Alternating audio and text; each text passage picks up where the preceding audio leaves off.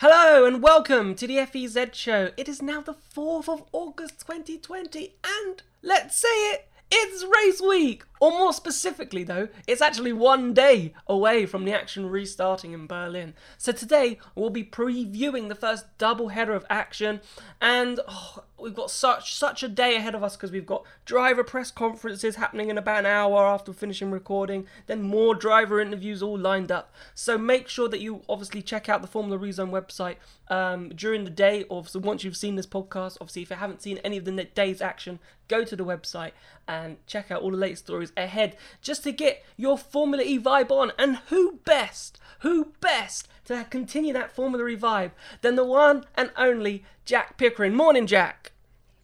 Good morning, mate. There are a lot better candidates than me to be doing this, but I was the one that was available. So yes, hello, good morning. Yes, good morning indeed. We have to start though because it's crazy this. I just want to get your, because it's not like a normal race weekend, because one, we're racing on a Wednesday and a Thursday. Two, the season itself will be over very quickly. As in, like, we've got Wednesday, Thursday, Saturday, Sunday, Wednesday, Thursday, and then boom, it's done. So as much as we've been looking forward to Formula E coming back, it won't be long until we're having to wait the agonising wait till January until we have to restart again. Yeah, and the start of next season is not even going to be a double header, so we can't like get that rush of boom 2 days, two races in one weekend in Santiago in January. Yeah, no, we have been waiting a very long time to see Formula E action back, and whilst like all the other motor racing series, they've all already come back apart from World Endurance, which also runs the same. Well, for the last couple of years, has run the same winter to summer schedule instead of the traditional Gregorian calendar that all the other series do. But yeah, it's fantastic. I'm so excited that we're going to see some cars not just out on track tomorrow, but we will see them out on track tonight because Shakedown is tonight as well. But no, I'm really looking forward to it because the one thing that draws me in with Formula E is that you just don't know what's going to happen. Anything can happen over the next 9 days. Antonio Felix da Costa, he's sitting pretty at the top of the championship by 11 points. But the thing is, we've got more races in the next 9 days than we did in the first, 8 months of this calendar, even though the last 6 there's been nothing. But we've got so many races, it's anyone's game, and whoever does best in Berlin will become the champion regardless. Yeah, and we're going to get onto that very soon. But let's talk about this track, because obviously, so the first week, so don't think we're running the original layout, because I know like the news has been a bit, choppy and about this. We're actually running the reverse layout. So the original layout for the Berlin track comes this weekend on Saturday and Sunday. So the normal way that we've seen for the last couple of seasons will be on Saturday and Sunday.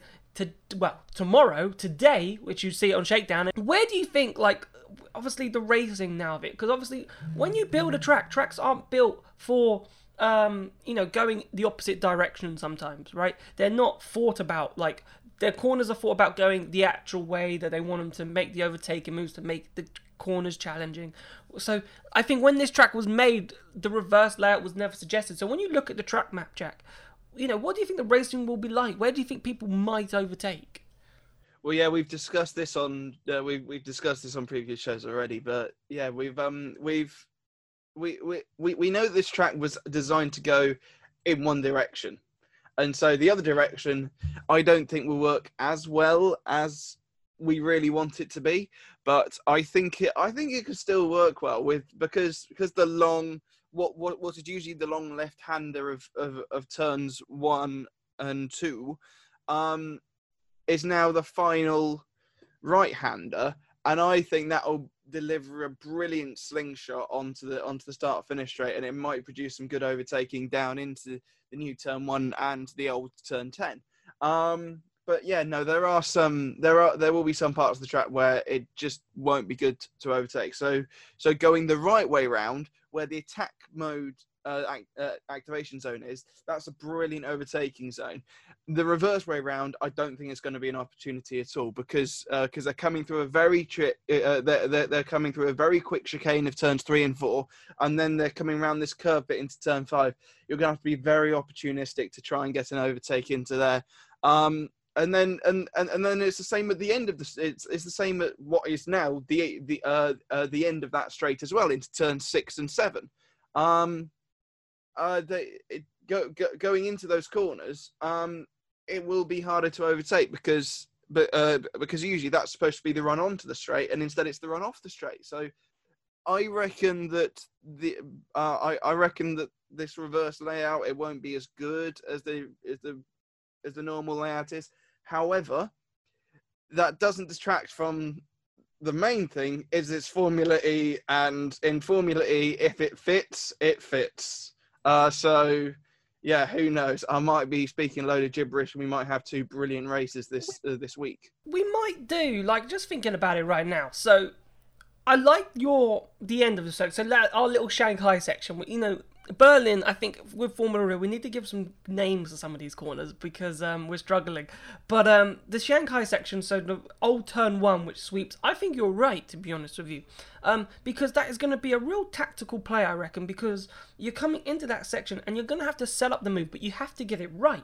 You're going to have to set it up and make sure that you're as close as possible, and you get the slingshot out, and then you go straight down to turn 1, which would be the last corner, which could be an overtaking point. It's not straight. Like, that straight isn't straight. Like, when you come to the corner, it sort of like bends right a little bit. So it might be very interesting, like, how they go down there on the brakes down the inside, because it sort of narrows slightly, because on the other track layout it sort of widens, obviously, so you get the bare exit, but this time we're coming the other way, so it's actually narrowing going into turn 1. So it's like, you're going to have respect, I think, from the driver on the outside, which would be the normal racing line going into that corner. The driver on the outside's got to be aware of the driver on the inside, because otherwise there's going to be a lot of T-bones going into that corner, especially if drivers aren't aware going into that corner. So I think that could be really interesting. What also I find interesting is, after the Shanghai section, you've got where the Emotion Club used to be, where the bridge was. They had that little left and then right. I'm very interested to see what it's like coming the other way into that, because it's going to be a quick left into a quick right. It's a left and then bang on the brakes into a right. And obviously, the track was meant to go the other way, like left, small right. That makes sense. But going the other way, I think that might, mistakes could be made going into there, especially locking up, because if you lock straight up there, going into that corner, boom, you're going into the wall. You're not going to recover it going into a right-hander, and there's no runoff area there. Well, there is sort of towards the left, but on the reverse section, you don't want to be there. So I have a feeling that the reverse layout, Jack, might provide us with some decent racing, but I think because it's the reverse layout, there is more opportunities for mistakes, so therefore I think it will be a harder layout to master than the original that we'll see on Saturday. Oh yeah, definitely. I 100% agree that it's going to be harder. Because it's brand new. It's a brand new circuit. Well, technically it is. They've just driven it the wrong way around. It's the same circuit, just the wrong way around, which the teams have been doing a lot of in testing, because when the whole thing about having 6 Berlin races, all the teams went onto the simulator and said, right, okay, drive out the pit lane, do a UE, and then just drive around it the other way. So the drivers get a feel for the track.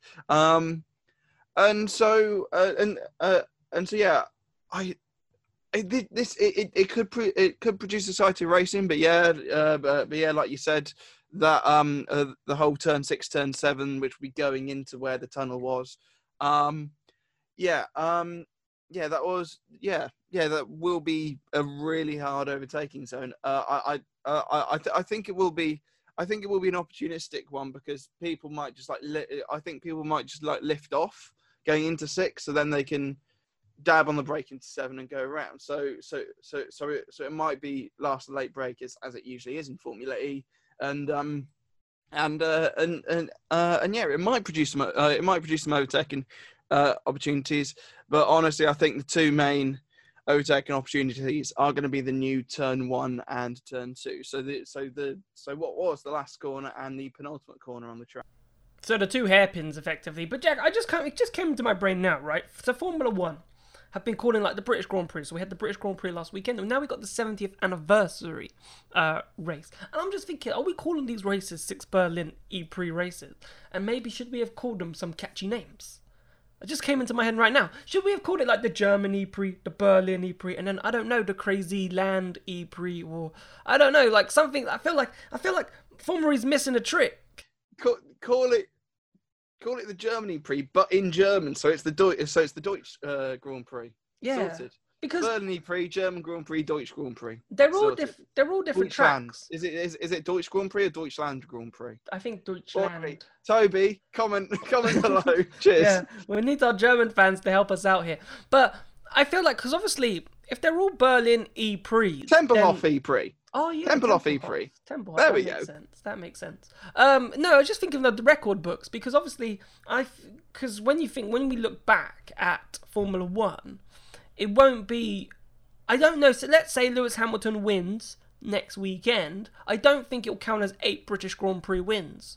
No, it won't. It will count 7 British Grand Prix wins, 1 70th anniversary win. Right. And Lewis was very lucky to get that number 7. I'd like to point out. What a final 2 laps. The rest of the race, garbage. Final 2 laps, Jesus Christ. Me and my dad don't watch races that often, but my word. Yes, but if Formula E, Formula E can produce some sort of we have something entertainment like that, we'll be Michelin mess up the tyres. Michelin mess up the tyres. We'll be on our feet, I tell you what, going into these races. But just thinking that because of the stats, right, and how it works. Like, so if we have 6 Berlin E-Prix, then obviously the Berlin stats are going to be very padded, right? So I was just thinking about names in maybe what Formula E could have done to just say, okay, it's like a different E-Prix. But anyway, that's like a side note. It just came into my head, and I was just like, that's interesting. Because obviously the stats in Formula 1 will be squiffed, that's the correct word. Because obviously you got the Styrian GP from Austria and so forth. So from the first Austrian one, it won't be the same, for example. So it's all kind of just weird. Anyway, moving on. Because what I want to say, Jack, is that I think this is like a new season. Like, it feels like a new season. We've waited so long for this. And I'm just trying to think. Antonio De Felix Acosta, okay, he goes into this the championship leader. But if you're Da Costa, do you go into this thinking, I am the championship leader, I need to just make sure I finish the race, I do what I need to do, and keep extending, or keep just performing well? Or do you go into think, it's a new season, I'm just going to attack? What would you do? Well, I think the important thing about Formula E is that you need to get a consistent amount of points, because we've seen that over the years. Even I think season 3 with Lucas Di Grassi, Sebastian Buemi won 6 E-Prix that season. Apart from that, didn't score a point. Apart from the pole position ones and the fastest lap ones. So yeah, I think consistency is key, 100%. So, but the thing is, at the same time, you could have a Stoff, a Mitch, who will just go out there, balls to the wall, and just just try and dominate all these races. But the thing is, like these guys haven't stepped in a Formula E car for 6 months. Yeah, it would have been 6 months. So yeah, no, it will be well, apart from probably some testing, but yeah. But yeah, so it will be exciting to see how these guys are going to do this long away from actually being on track with others. So yeah, I think consistency is key. But the thing is, as I've said already, Formula E is Formula E. You cannot lift off for a second, because if you do, the rest are coming. Yeah, and that's what I think. Like, I don't know, like, it's going to be difficult, put it that way, in terms of the mindset, because I was just thinking, when does the nerves come in? When do the nerves come in? Because it doesn't matter what athlete you are, there's always nerves, and even when former drivers talk about it on the grid, like Jenson Button, for example, he'll say, you're on the grid, the nerves are starting to build up. And for Da Costa, because there is so much riding on it, and it could be for so many people, and we're going to get onto that in a second. But Da Costa has been, I think, him and Mitch Evans, who are also second in the championship, not too far behind. Those two for me have been the standout drivers this season. Yes, Jev has done his bit. You could argue Maximilian Gunther's not done too bad, but Evans and Da Costa have just been on fire. And when you get down, because it's not like, okay, I've got 6 races left, right? I've got 6 races left. But you kind of don't, because it's over in 9 days. You've got 6 races in 9 days. And all of a sudden, we said it at the beginning, like when we started these FEZ shows, if Da Costa gets the first race wrong, if something happens tomorrow in that race that doesn't go Da Costa's way, that could be a huge mindset thing. And you start beginning to buckle. You start beginning to try and play the catch-up game, and you try to start forcing things. And so I think it's a really difficult one to play, because you've got to keep your head. But if a poor qualifying performance goes, let's say, it doesn't go his way in Q1, and boom, he's then got to start 13th and try and get into the points, whereas Mitch Evans is 8th or 6th, for example.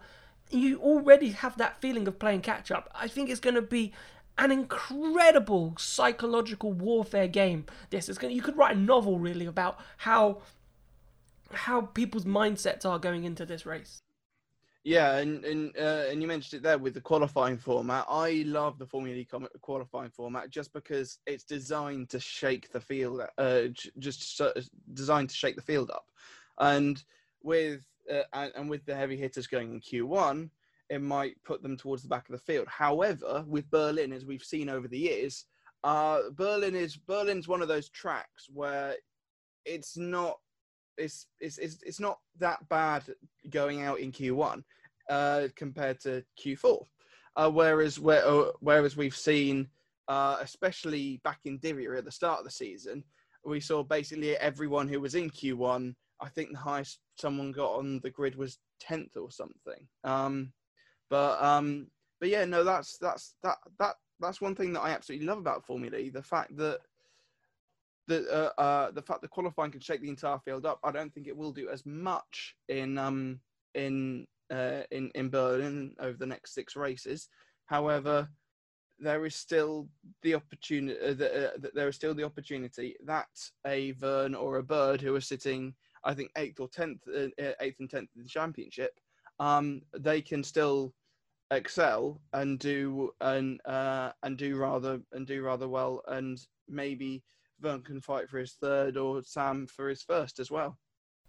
And that's what I was going to start talking about now, is the drivers, right? Because when you look at the standings, right, behind Da Costa, it's just a couple of points, between Mitch. And if you go down to even like 10th with Sam Bird on 29, and we're talking about that psychological warfare, it just takes one swing.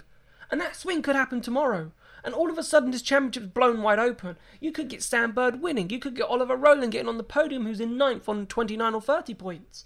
And if Da Costa doesn't have that race, or if Mitch and Da Costa, are like 5th or 6th, and Rowland wins, or Bird wins, or someone who's in 8th wins, Mortara, who's up there as well, if they get a shock result, it just blows the championship wide open. And again, the psychological, as I said, like the going into these races is just going to change. It's going to flip-flop.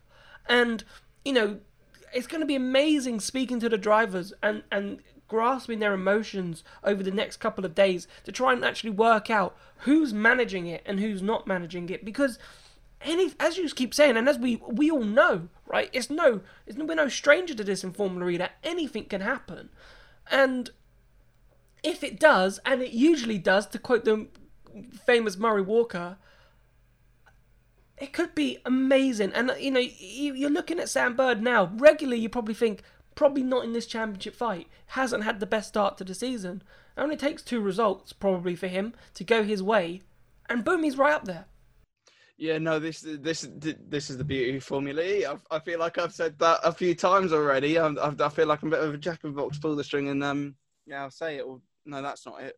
Woody from Toy Story. Yeah, pull the string. Although Jack in the Box did kind of work with the roll, boom, boom, boom. Formula E is really unpredictable. Roll. Formula E is really unpredictable. Yep, I'm just a Jack in the Box. Yeah.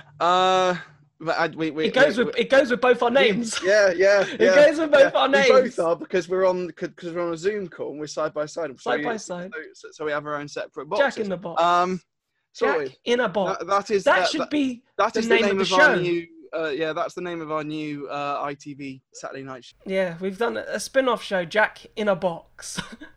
Yeah, but that is the beauty of Formula E. You just don't know what's going to happen. Anyone could do well. I mean, like Robin Freins has only had 1 point scoring position back in Diriyah, and who knows? He had some great late season form last year. He won two races in Paris and New York. Daniel Abt, who is driving for Neo. I mean, like, we don't expect much from him, but he is a Berlin specialist. He has always done well around Berlin, even in the Race Home Challenge. Wink, wink. But yeah, who knows? Who knows? Anything could happen in these last 9 days. But yeah. No, that's why I love it so much, because there is 150 points plus up for grabs. No one's going to get all 150 points, but it's going to be a really exciting end to the season. So I just can't wait for tomorrow morning at whatever time practice 1 is. The beauty of it is when I interviewed Dilbag Gill and he said, "You do realise Alex Lynn could still win this championship?" And I'm like, yeah, he could. It's just, that's how crazy it is. If he does, I'm going to do a shoey on the show. Yeah, it has to be done. But the thing is, that goes for Sergio Sette Camara, right? And we have to remember, right, we're going into this through, and I think it's worth mentioning, right? So you've got Rene Rast in the Audi, you've got Sergio Sette Camara, you've got Daniel Abt moving to Neo. What do you think well, not Abt as much, but for Sergio Sette Camara and what's his face? I've forgotten his name. Sergio Sette Camara and Rene Rast and Alex Lynn. There you go. I've managed to get them all in. What do you expect from them? Because they're coming in, and it's actually quite hard. Maybe Alex Lynn has got some experience, but Sergio Sette Camara and Rene Rast hasn't really. You got to forget the time Rene Rast did that race in Berlin, because it's a different generation of car. Like, what? How would they prepare? How do you think they're going to prepare for 6 races, 9 days? Different track layouts, different car, in one day, and it's all done. It'll be finished. Like, do we put too much expectations on them? Because if we think Jay Penske, he's putting the pressure on Sergio Sette Camara to scoring the points, and I'm like, whoa, that's 1 step at a time, lad.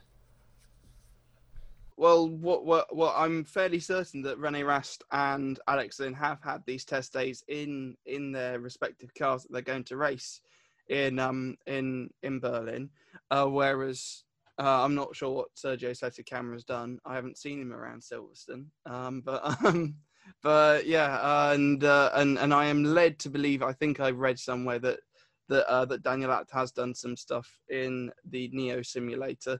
I'm not sure if he came over to 5 minutes away from me, but if he did, I'm very annoyed because I missed him. But yeah, that the beauty is that all of these guys could win the championship. But the thing is, their cars. I think the cars that they're in, I don't think they really have the potential to win the championship. So Audi, we've spoken and about this on the show, and we've said that Audi have probably delivered their worst car to date. And so, I mean, like, Lucas Di Grassi is doing a fantastic job up in 5th in the championship. But yeah, we saw Daniel Abt languishing, I think, in 16th, 17th.